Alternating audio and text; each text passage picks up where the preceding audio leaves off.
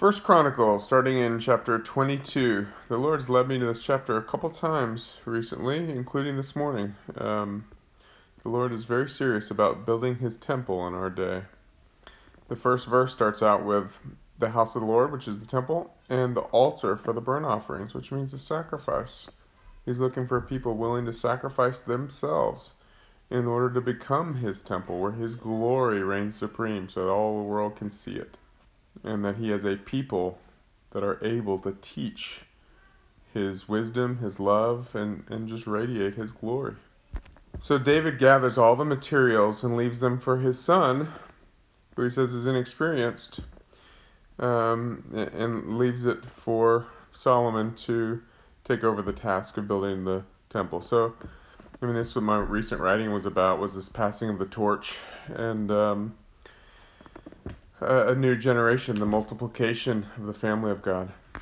So David instructs Solomon, and he blesses him, and he also, prays that he has discernment and wisdom in order to keep to the statutes and ordinances which God gave Moses. And of course, that's where we know Solomon's going to fail. But he's going to build the temple first. But that's what's required, is keeping to the ways of the Lord. It's funny because obviously, in a way, Solomon was a type of Jesus. Well, David's obviously a type of Jesus. Solomon's a type of Jesus in that he's the son of David, meant to actually build the temple. But in this case, what's on my mind right now is David being a type of Jesus, preparing the kingdom, providing everything, because we couldn't have done what Jesus did. So he provided everything we need in order to build a glorious temple, to be a glorious temple. All we have to do is continue to do it, to walk in the ways of the Lord, to follow him, to die to the world and live for him. Solomon was given the opportunity, but failed. In our day, he's raising up many sons to follow after Jesus, and of course it's up to us to not fail, to die to the world and live for him. And what is the end benefit of that? It is so that the Ark of the Covenant, which is the presence of the Lord and the holy vessels of God, all the gifts, wisdom, love, truth of God, come into the house, come into us. What an awesome thing. That is on offer to us if we but give everything we are to him. We have to empty ourselves out so that we can be filled with these things. And then we build ourselves up in the name of the Lord. And then we move on to chapter 23. Now when Solomon becomes king, all the priests and Levites are gathered. So you have this kingship and this priesthood. The two sort of sides of the order of Melchizedek. Here, they're not in the order of Melchizedek yet, so that both sides are represented in different people. But these both represent the dual nature of the work of the full maturity of sonship in Christ.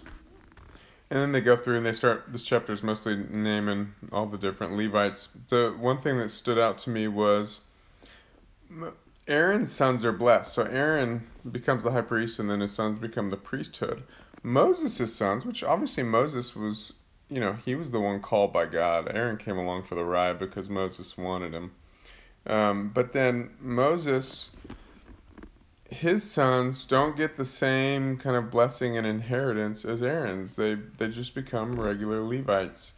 And it just reminds me a little bit of Jesus, how Jesus has a great spiritual family, but he didn't have natural kids. In the same way, Moses, he did have natural kids, but it's not, his kids didn't have the spiritual inheritance. It's like all the sons of Israel were his kids. And as a matter of fact, he did save them all from death. So in a way, they were his kids.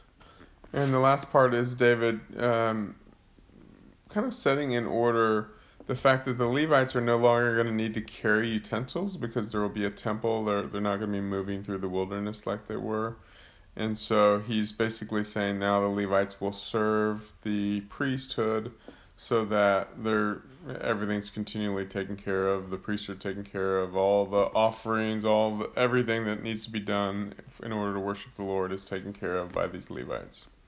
And then we move on to chapter 24. Let me back up for a minute. It just occurred to me that in a way this picture is a picture of in Acts after Jesus has sent the Holy Spirit, and then the Greeks and the Jews widows are maybe not being treated fairly, or at least the Greeks aren't. And so there's complaining going on, and so I think it's Peter that stands up and says, okay, we can't be serving tables here, so why don't we put together 7 people filled with the Holy Spirit and wisdom, and they can be in charge of these matters. And so you had the kind of the inner circle, which was the 12 disciples or apostles, and then you had these they called deacons, these others that were kind of a next circle. And so that's kind of like what these Levites become to the numbers don't work out, but it's kind of like what these Levites become to the priesthood here. And then the rest of the chapter, it just begins to list out all the different generations of priests and Levites, and how they cast lots for duties, etc. And then we're on to chapter 25. And this chapter goes over the names of all the musicians. Again, these are all Levites, all the different families and individuals that make up the families, playing the lyres, harps, and cymbals, and all the different worshiping and prophesying, and the numbers of them, and the casting of lots to determine things, etc. And that's it for this version, or this set of chapters. God bless you.